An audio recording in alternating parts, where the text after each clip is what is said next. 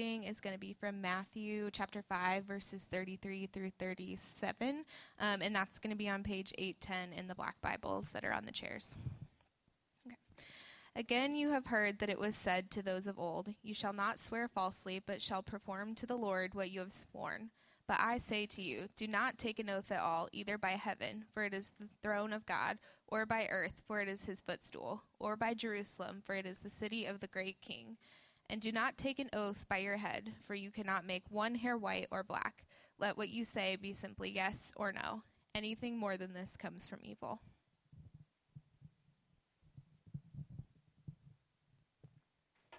Good morning. My name is Kent.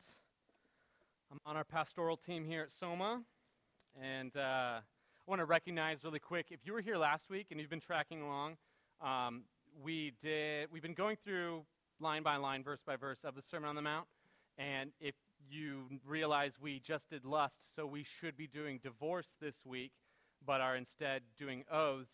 We have not skipped divorce. We are simply coming back to it next week.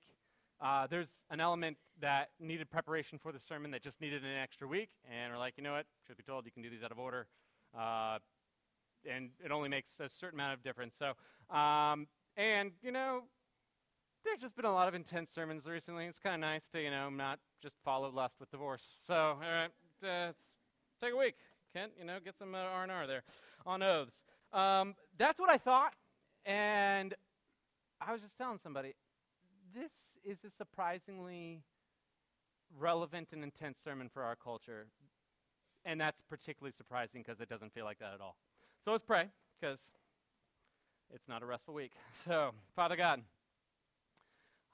Lord, it's completely true that there are no off weeks when it comes to sitting under your word, because your word has the power to cut and to shape and to mold and to create worlds and to recreate ours. And Lord, with your words having so much power and us having your image, our words have amazing power to create. And ultimately, Lord, this is a reminder and can be a reminder to us that often with our words, we use it to create chaos and a disconnect from reality. So, Lord, give us both the ability to hear what is maybe almost like a repeatingly intense prophetic word from your Sermon on the Mount without weariness, but rather hopefulness, without condemnation, but yet appropriate feeling of humility that moves to finding life in this area of creating worlds with our words and controlling it with our words. Lord, we need your Spirit. We ask you to move. We pray that in Jesus' name. Amen. Well, our world is increasingly reflecting the values of a new culture and a new generational culture that is quickly moving to power. So if you've often heard kind of like talks of, you know, different generational names, Gen Xers, baby boomers, greatest generation, millennials, and there's always this sense of tension between generational divides, and here's why. Because one generation is at power. They are the policymakers, they are the top employers, they are the culture makers, and they have a certain amount of values. And slowly but surely, another generation comes from underneath that culture, and as that culture moves into retirement, and as the next culture moves into places of power and culture making and authority, their values are different, and they reflect maybe even an opposite reaction to the last generation's values. And people have been saying all across, in fact, John Thompson, I think, puts it really well in his book, Jesus, Bread, and Chocolate, Crafting a Handmade Faith in a Mass Market World, that the world has been shifting to a dominant value from baby boomers in the greatest generation of excellence. Things are done excellently and efficiently. And so if you can mass market and make it even more excellent, make it simpler, make it faster, make it better, that's a good thing. To then the Gen X or millennial value of authenticity. I don't want it mass produced. I want it individually tailored to me. I don't want it to feel like it's coming off an assembly line. I want it to feel like it has the niches of a handmade, homespun limited craft or small batch. And so, yeah, people are doing everything from like making their own clothes to brewing their own beer to making vinyl hounding. I mean, vinyl hounding is a thing, and that's buying records, by the way, for you uncool people. And it's buying records of paying $40 for something that you can hear for free on Spotify.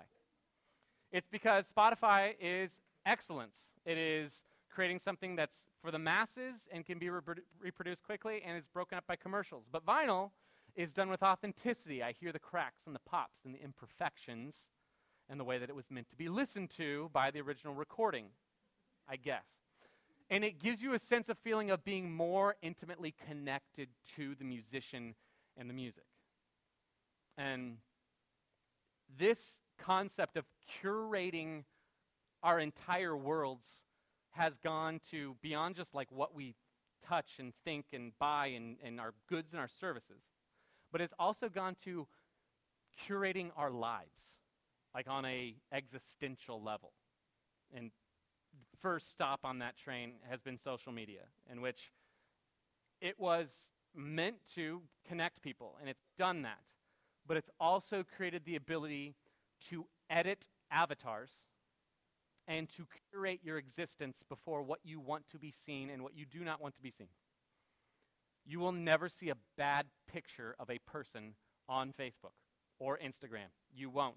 Because 6 filters, 4 angles, and 23 expressions later, you're good to go. So you have the ability not only to edit your image, like your physical image, but you also have the ability to just edit what you think about something, or you don't have to react right now. You can take a moment, think, figure out the best statement, and then push it back out into the world. I remember, this dates me both young and old, I guess, to some people in the room. Instant Messenger became a thing while I was in middle school. And my town was an MSN Messenger, not an AIM town, if you know what those words mean. And I just remember this was so cool because I loved thinking of funny, witty things. And I remember like growing up, like just thinking through situations, like if this happens, I would say this, and that would be funny.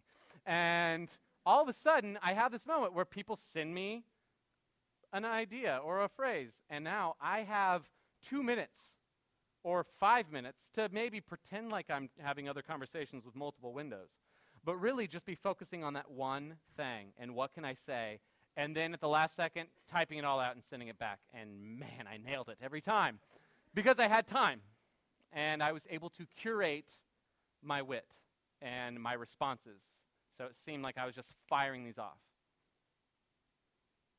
And the reason this all becomes interesting is because this isn't just a modern phenomenon. Social media exposed it, but did not create it. Because Jesus' words could be applied to the exact same thing that social media has created, just in a different way in his time and his culture.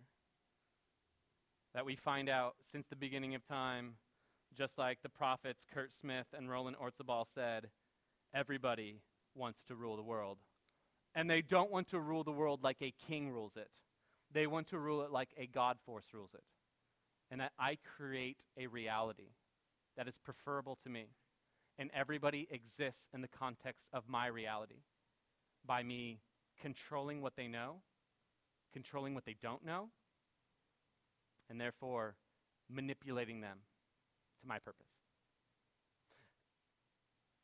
I want to show, because it's like, that's not really evident from what you're talking about with those. Like, honestly, like when I first opened up this text, I was like, whew, all right, week off. I don't remember the last time I've stood in oath before the Lord. Mulligan. And I was like, we'll do it. We'll just be like, this is what apparently Jesus thought was important, and whatever. That was them, this is us now. And then I really started getting into it. And I realized, holy cow, this actually could be one of the most prophetic words for our culture. And so this is what I want to do, really simple. I want to just show you context. I want to show you the context of what's going on in Jesus' day, and then I want to show you how that is actually the exact same context going on in our day. And then I want to contextualize it to say, how do we, in the midst of a larger society and culture, become a prophetic presence by actually making this a part of our lives? So that's it. Just the context of then, the context of now, and contextualizing it for right now, right here. And so, context, if you just pick it up on page 810, again, if you've closed your Bibles, verse 33, it says this.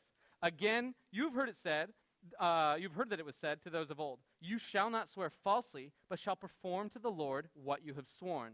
Now, this is interesting because it's a break of pattern of what Jesus has been doing up until now. At least it seems like it. Because up until now, we've been reading. He's says, hey, I want to show you that what it means to have a deeper righteousness than just surface level, but something that goes all the way to your heart. So we'll talk about the things that are in your heart, such as anger. And you've heard it, you shall not murder. And they had from the 10 Commandments. And then you've heard it said, you shall not lust or commit adultery with a woman is where he starts. And again, makes the top 10. They know that one. And then if you go to oaths and it says, you've heard it said, you shall not swear falsely, there are things about being false in the 10 Commandments, but it's not immediately clear if he's pulling into the 10 Commandments. And actually, he is, and I'll show you that in a second, but he's also bringing in kind of an amalgam of a lot of different concepts in the Bible. Like Leviticus 19 says, you shall not swear falsely, but fulfill every oath. Deuteronomy 23 says, make a vow. If you do, don't be slow to fulfill your vow to the Lord. Ecclesiastes 5, when a man makes a vow, he must honor what he has said before the Lord. Jesus is not saying, do not make a public promise. Paul, in Galatians chapter 1, verse 20, is going to make a public promise and is going to swear before the Lord. He's going to say, hey, what I'm writing you, I swear before God that I do not lie.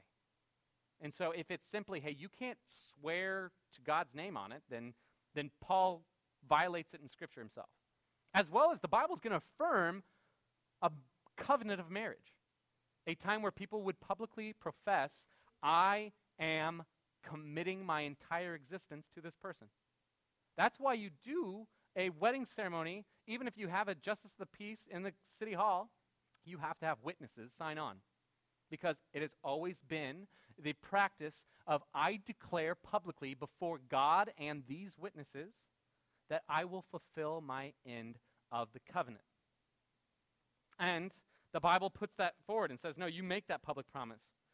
What God is doing, what Jesus is doing when he lays out all of this idea of having vows is he's allowing their culture to actually be able to function. Because you can't function in a culture like theirs in the ancient Near East without the ability to make a delineation of what is true and less true. So, this is why. Let's say you have neighbors, and of course, this is an agricultural society. Everyone's working the land. And somebody's donkey goes missing. The man who has a missing donkey turns to his neighbor and says, I saw him take it. And if you count up his donkeys, he'll probably have one more, and nobody would be able to verify that. I mean, he could have just not been, no one's reporting these numbers anywhere. But so he can't prove it, but he's saying, I saw this guy take my donkey. The other guy says, no, I swear that I did not take your donkey, and so now what do? You got the genuine, his word against theirs, and how do you know who's telling the truth? And so God lays out in his commands for his people that if you do it, it's serious, but you can come in before and say, I swear before God that I saw this man take my animal. And so now you have invoked a higher power and a higher seriousness of that I am willing to take on the wrath of God if I'm lying. And so, if that man who's accusing, his words turn out to be false, like he didn't take the donkey, the guy's cousin borrowed it because he was putting it in a driveway, and you got to have a donkey for that, so he took the donkey and borrowed it, whoops.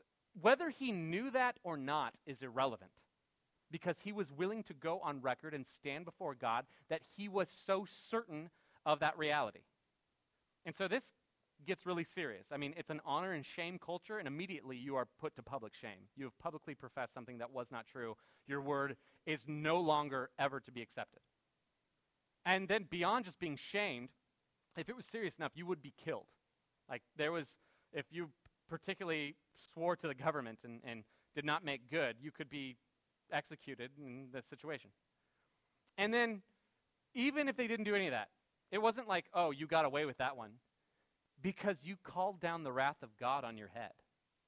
They don't have to kill you. They don't care when you die. They know that in a pre-modern society where they very much so see and believe that the gods are very much so actively involved in your life, that you are cursed both in your existence now and forever for invoking the power of God.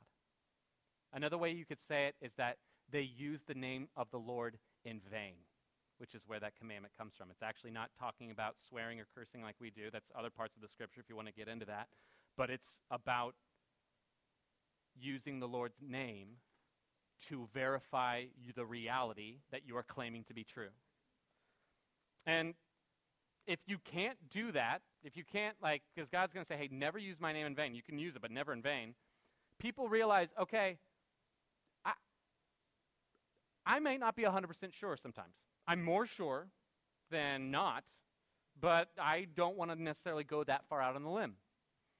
So they created associative ideas and terms that you could swear on, and it would give you a different level of seriousness or a different level of needing to make good on your word. And you get those actually in verse 34. It says, what are you going to do if you can't swear on God? How can you survive in society? I mean, again, this is pre-surveillance cameras, pre-DNA testing, pre-polygraphs. You have to have an ability to be able to delineate who's telling the truth. And so they'd say, okay, well, but Jesus says, but I say to you, do not take an oath at all, either by heaven, for that is the throne of God, or by the earth, for that is the footstool, or by Jerusalem, for it is the city of the great king. And do not take an oath by your head, for you cannot make one hair white or black. Let what you say be simply yes or no. Anything more than this comes from evil. And so Jesus is actually going to expound on this later in Matthew 23. And he's going to talk about, hey, some of you swear by the temple, and that's not a big deal. But if you swear by the gold of the temple, then you have to make good. And he's saying, what's bigger, the gold in the temple or the temple that makes that gold holy? And so you're a fool if you think that somehow you can create a different level of being truthful, and therefore you're curating the reality that you're giving people.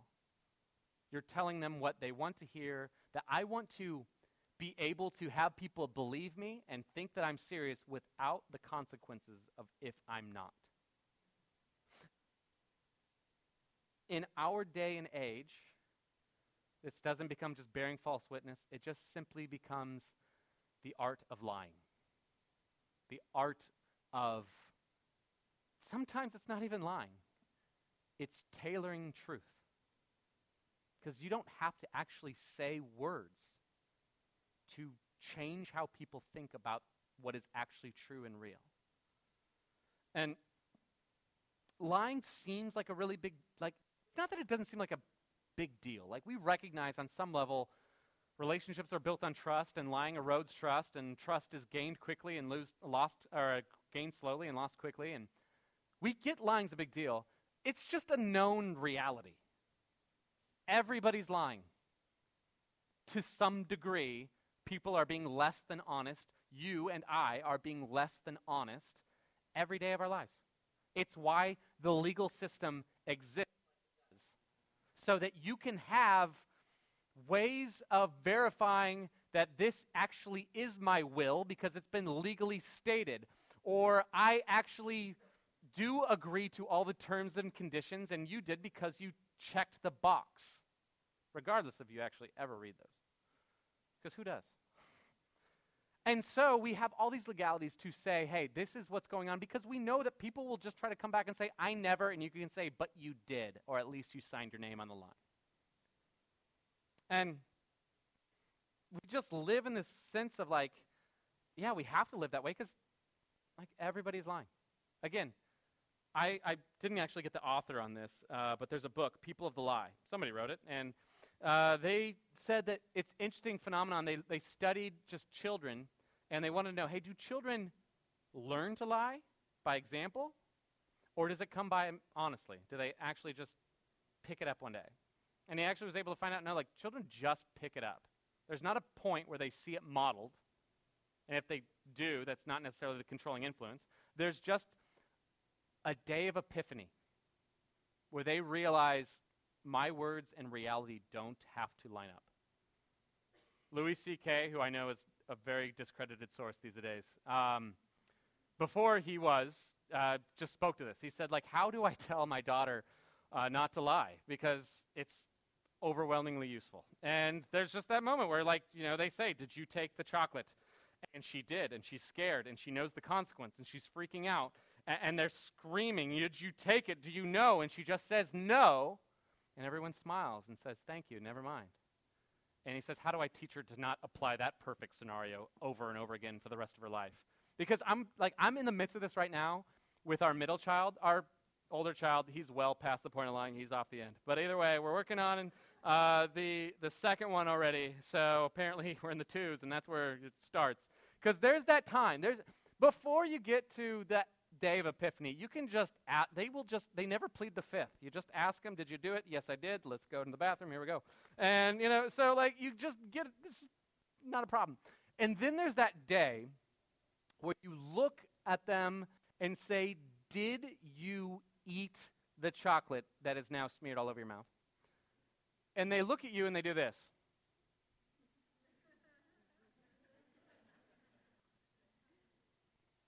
Okay?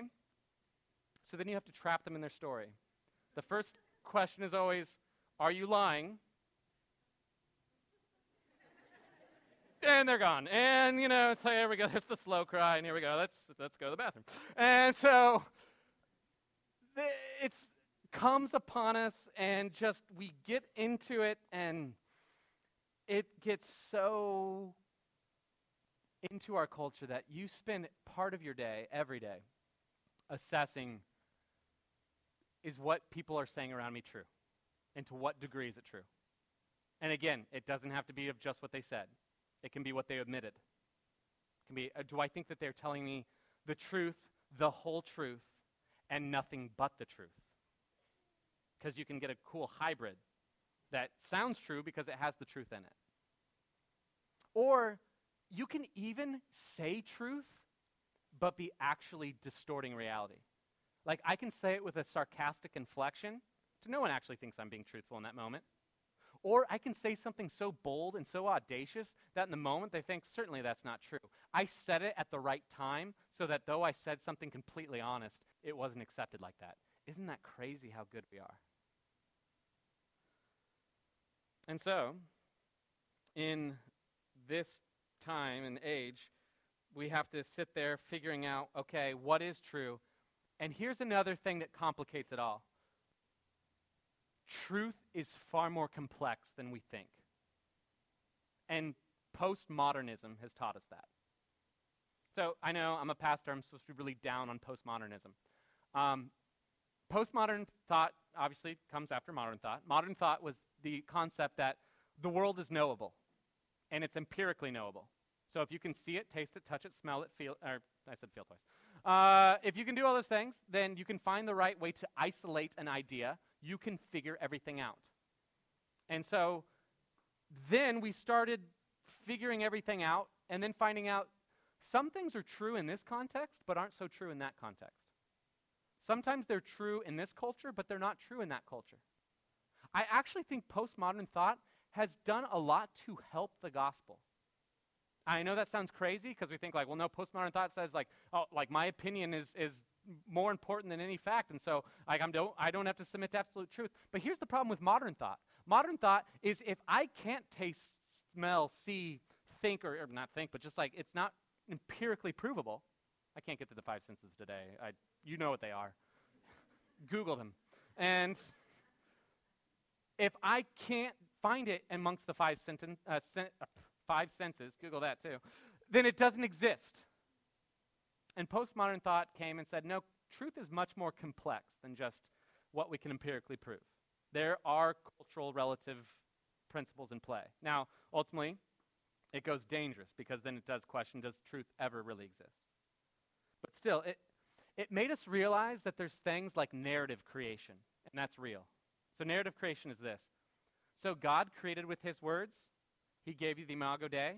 He gave you the ability to create with your words. And this is what I mean. Somebody taught me this, and I thought this was powerful.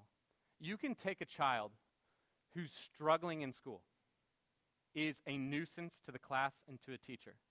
And you can now you can create multiple narratives. Here's one narrative you can create for him. He's a problem child. And that will follow him the rest of his life. He will believe it. Everyone who interacts with him will believe it.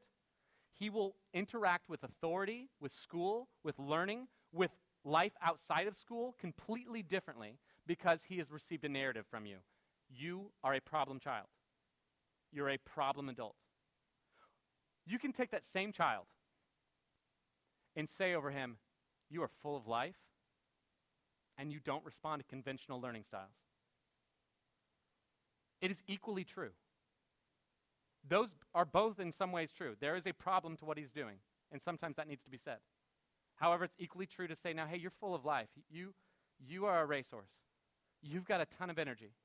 And now he will interact with authority differently, interact with school differently, interact when he gets out of school. And the world itself will be a different scenario playing out for him. Again, in many ways, we need to realize that the negative is not always where we go. That's where we want to go, and it doesn't need to go. Sometimes it needs to be said. That we need to recognize when things are a problem. But sometimes we need to realize there are multiple narratives going on, and they're no less true. They're just not the whole story.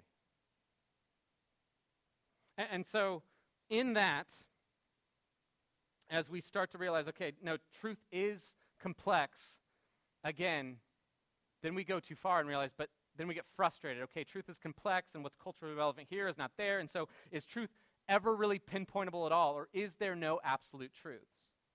And I don't have time to argue that point. I just think at an existential level, we all know that there is some absolute truth out there. I think even if you're here and you're not a Christian, you're like, I don't buy it. You need to prove it to me. Again, don't have time. But why do you get so angry when you feel like social media or the media or the government is suppressing information, is suppressing truth? Because you believe, though truth might be very complex, that it's real, it's out there, it's to be found, and it's being distorted. And where there is distortion of truth, there is truth. And so we might get frustrated, we might realize it's complex, but we know it's out there. And so then when we start to curate it, when we start to do it, I've already said it, but let me allow Dallas Willard to restate it because I need to go back to this idea, and he's got better words than me. He writes in his book, The Divine Conspiracy, talking about this passage of Scripture. He says, the essence of swearing that Jesus targets here is about invoking someone or something else, especially God, to make your words seem more significant and weighty. Aim is to impress others with your seriousness or your piety so that you get what you want. It's a device of manipulation designed to override the judgment or input of others in order to possess them for our purposes. It is a seeking to control other people. Even white lies or withholding painful truths on some level still falls in this category. I know there's always that point of like, what about white lies? I mean, what about just like things that actually make people feel better or keep them from feeling worse, or it just doesn't need to be said and it makes it a whole lot simpler just to kind of skip over all this information and get them on board. You're still choosing the reality that you're allowing other people to know. Sometimes people need to know their weaknesses. And if I'm honest, me not wanting to tell them has nothing about protecting their ego. It has everything to do about I don't want them to kill the messenger. I want to control what I give them, even though they desperately need to know that that weakness is there, because it could be a fatal flaw for them. And so that's true of those, but in reality, even if we say like, well, white lies aren't a problem, like even if we say like, no, go for it, white lie all you want, that's like not a majority of what we're dealing with in this room right now. Like we are always wanting to find where brokenness of the world has been put upon us, either through our sin or other sin, or just even the natural disorder of our world.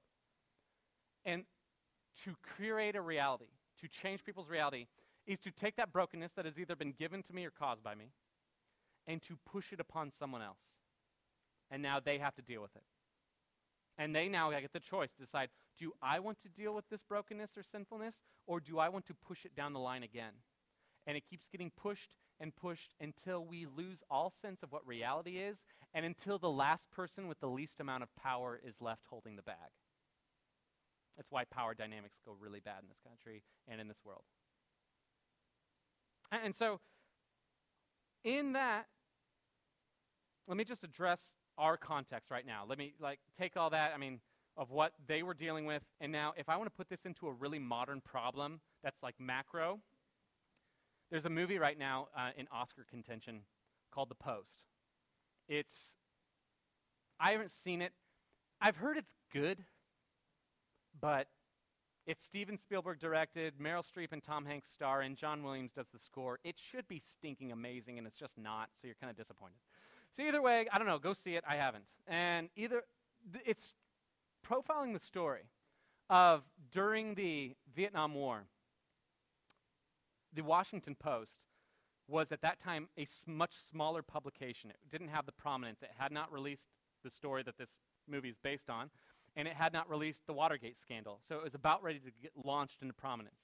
But it comes across a group of papers and a group of studies that show that the current administration and leaders, including the White House, knew that the Vietnam War was unwinnable and that it should not be pursued, it should not have been started, it should not be pursued. I'm not trying to make a political statement, that's just what these studies showed, that this was impossible to be done. And it wasn't just like, okay, so it was, at the time, Nixon was in the White House, and apparently he approached the Post, and they show this in the movie, and him approaching and saying, you need to not reveal that information. But it wasn't just like, oh, stinking Nixon, you just had a real rough go of it, didn't you? It went beyond him to the previous three presidents. So Johnson, Kennedy, Eisenhower went across party lines, all in some way co-conspirated to withhold the idea that they had led and were continuing to lead our country into an unwinnable war because nobody wanted to be the person to say, we messed up. And so, you get the point where all of a sudden the Post realizes this information in Washington, and they are a small paper, they don't have a lot of power, and they are approached by the President of the United States saying, if you publish it, you will be over. I will end this publication, and I will end your chance to work again. So this whole movie is now this ethical dilemma of what do you do when there is a desire to curate the truth, but you know it, and the world would be different if they knew it.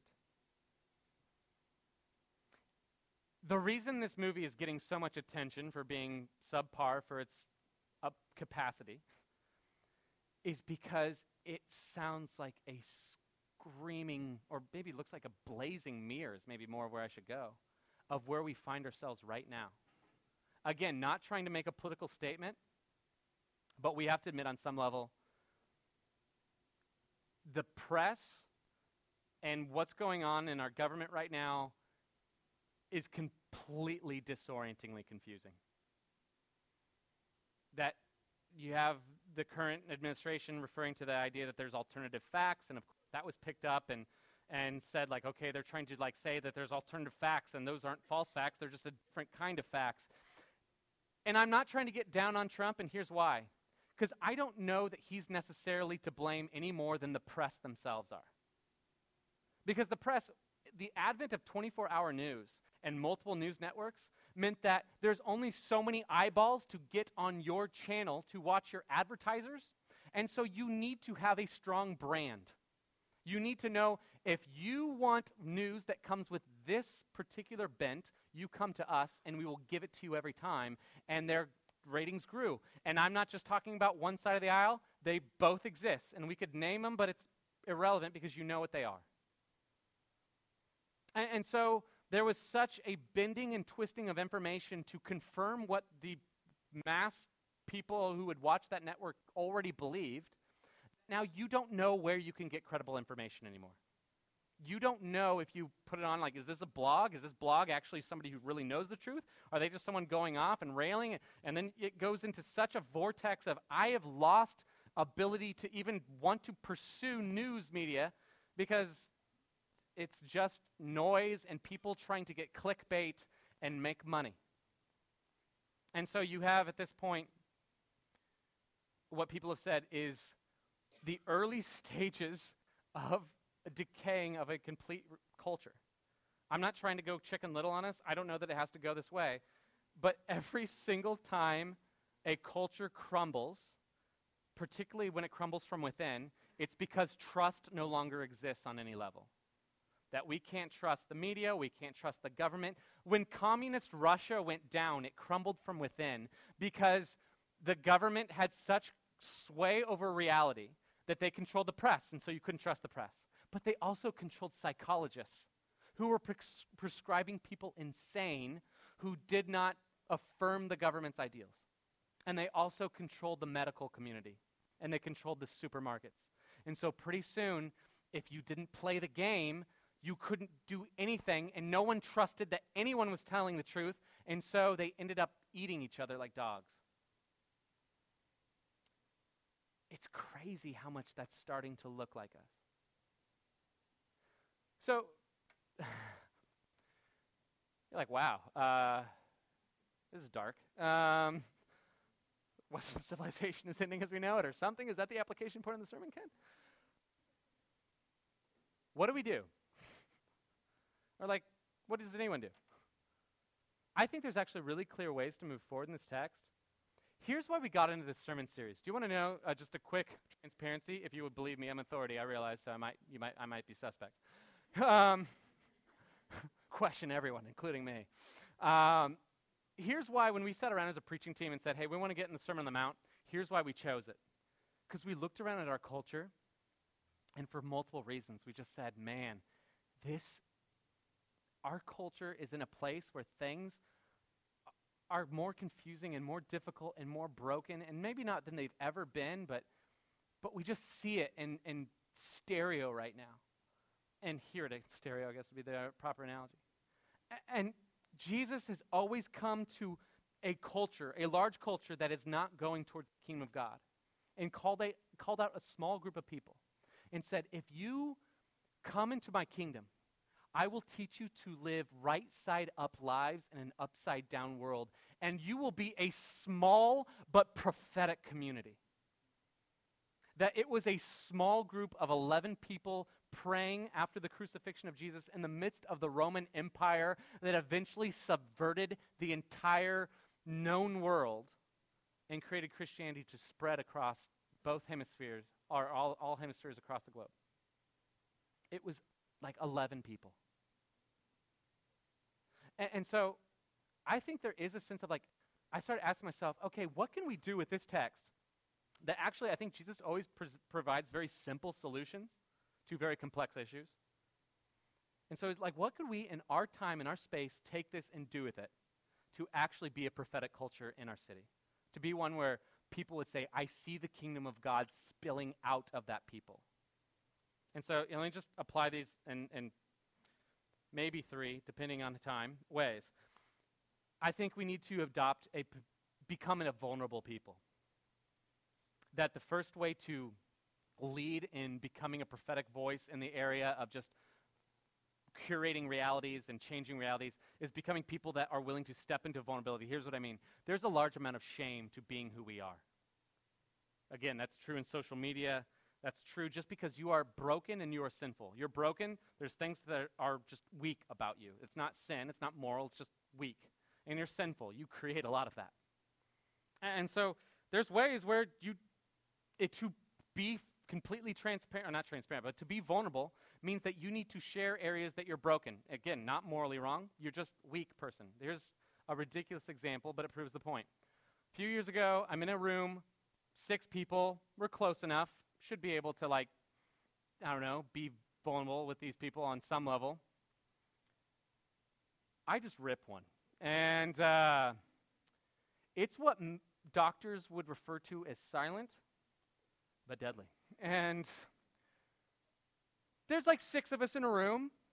One of them decides to be a prophet and says, who was that? I don't say a word. I'm like, no, I don't. That's pure unadulterated sin that is weak, or it's just come out of my body, or brokenness. I don't know if it's moral, but I just don't want to own it. And no, I just can't. it probably would have been okay. Everyone would be like, okay, I guess somebody's not owning it, whatever, and we'll go on. She doubles down and just, no, seriously, who is it? So again, there's 6 of us. One of us is clearly calling everyone to the carpet. It's probably not them, unless you go with the classic smelt it, dealt it theory. And I am probably one of 5 other people who's just looking like they're in the middle of a moral paradox. And so I realize everyone knows it's me at this point. I can't do anything to push away from this, but I will not verbalize that it was me. I won't. They will go to their graves knowing how small and petty is Kent, but on some level never hearing it from my lips, so therefore having to doubt. And that is a small, ridiculous example of how sometimes just things that are maybe your fault, maybe not, and just weaknesses, to be vulnerable means to own them. And it's weird in that scenario, or at least funny, or TMI, or whatever you think it is.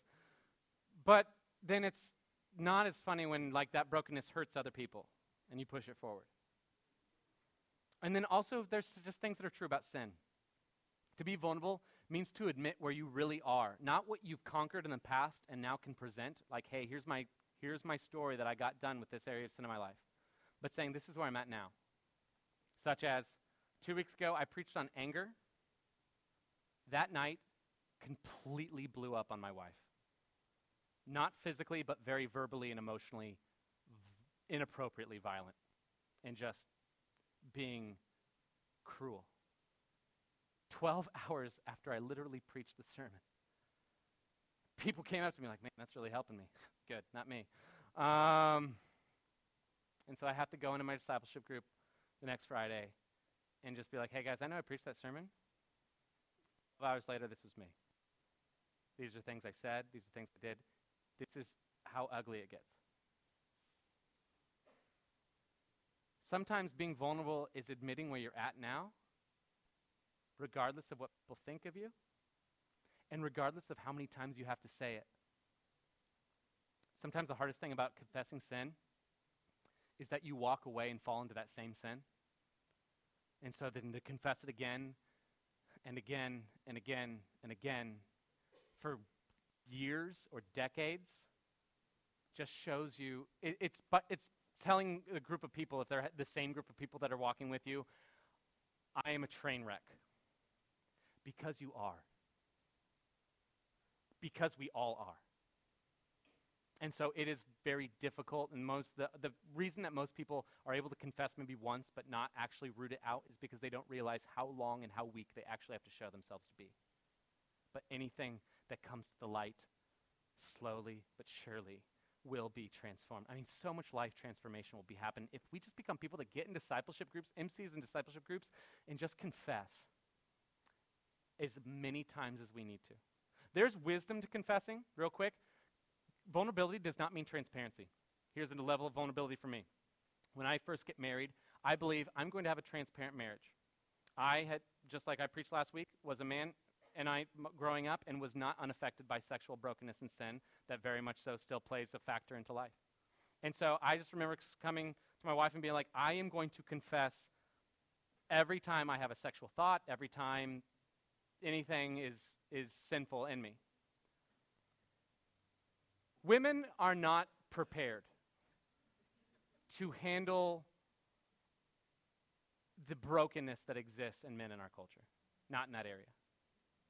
It was crushing my wife. And so we get help and we say, like, what do we do? I want to be transparent. I want to be open. I want to bring this out. But this is like, this is eroding trust. I mean, like, what do we do in this situation? She's becoming like a puddle of just self-image issues. And so they say, hey, you're being transparent, which is a good desire. Maybe you need to be vulnerable to her. Transparency is you can see all of me. Vulnerable is I will give you information and allow you to hurt me with it. I hope you don't, but I will. And so maybe you need to be vulnerable to her. She gets the key. Anytime she wants to ask, you can ask any question and you be honest. But otherwise, you need to have somebody that you both trust and they get to know everything. And years in a marriage, if she asks any question, it's this: how long has it been since you talked to that person, and did they know everything that's going on? And I say yes, and she's at peace. I'm not trying to obscure truth. I'm just realizing that transparency in that scenario was not wise. Vulnerability always is. Transparency sometimes, not everybody needs to know everything. Somebody needs to know everything. And so it looks like being vulnerable. Oh man, how did I get here again? There's so much. This is true for our culture too. Vulnerability means allowing people to know you're scared. We have such a level of, we desire to be a church that is reconciled across classes and across races and across life stages. And one of our biggest enemies to that is that there is a certain coolness factor to walking into the room. I've talked with people who come in, like, I'm not in that class and it feels really weird. I just feel like, wow, everybody is at this level of coolness. Here's what coolness is. All coolness is projected from fear.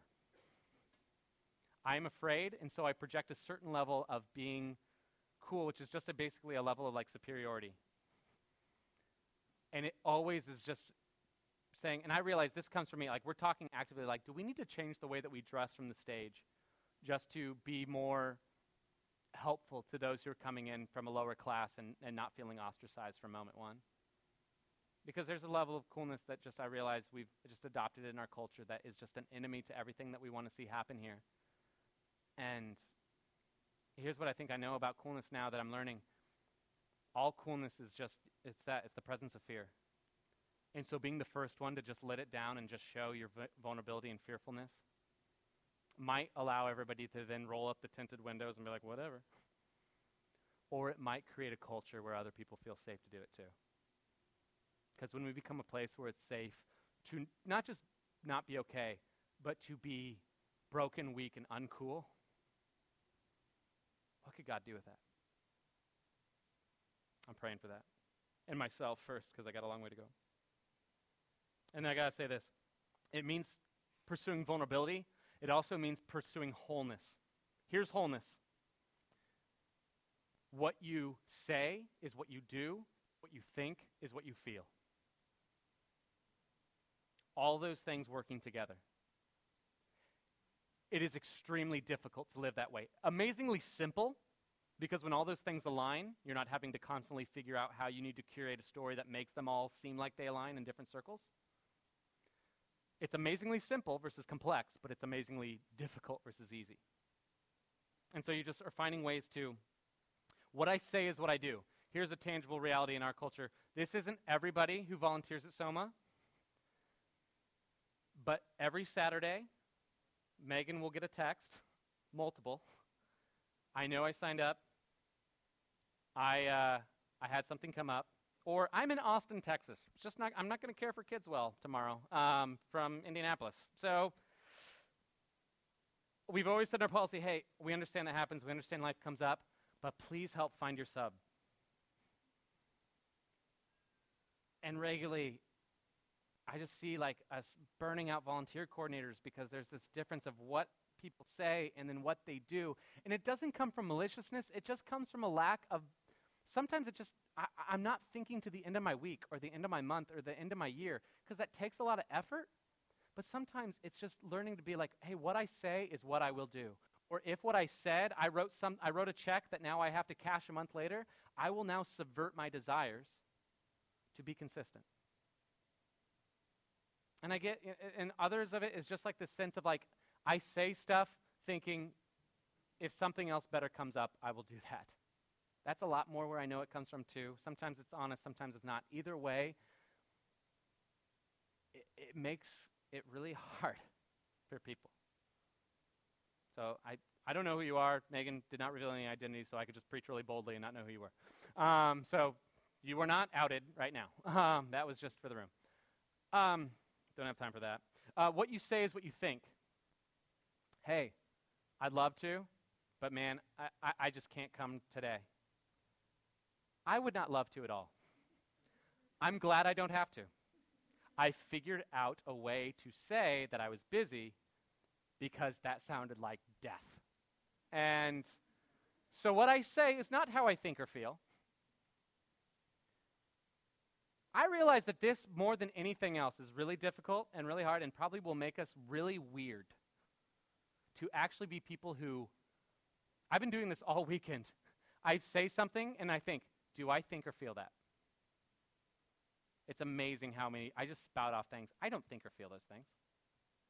And wholeness means what I say is what I do, is what I think, is what I feel. It takes a lifelong of practicing it.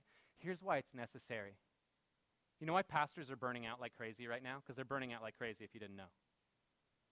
People would be like, oh, because of sexual sin or because of like addiction to like alcohol or drugs or whatever. No, those are all secondary issues. Here's the primary issue. This is why pastors burn out. Because there starts to be a growing difference between their public perceived persona and their actual selves.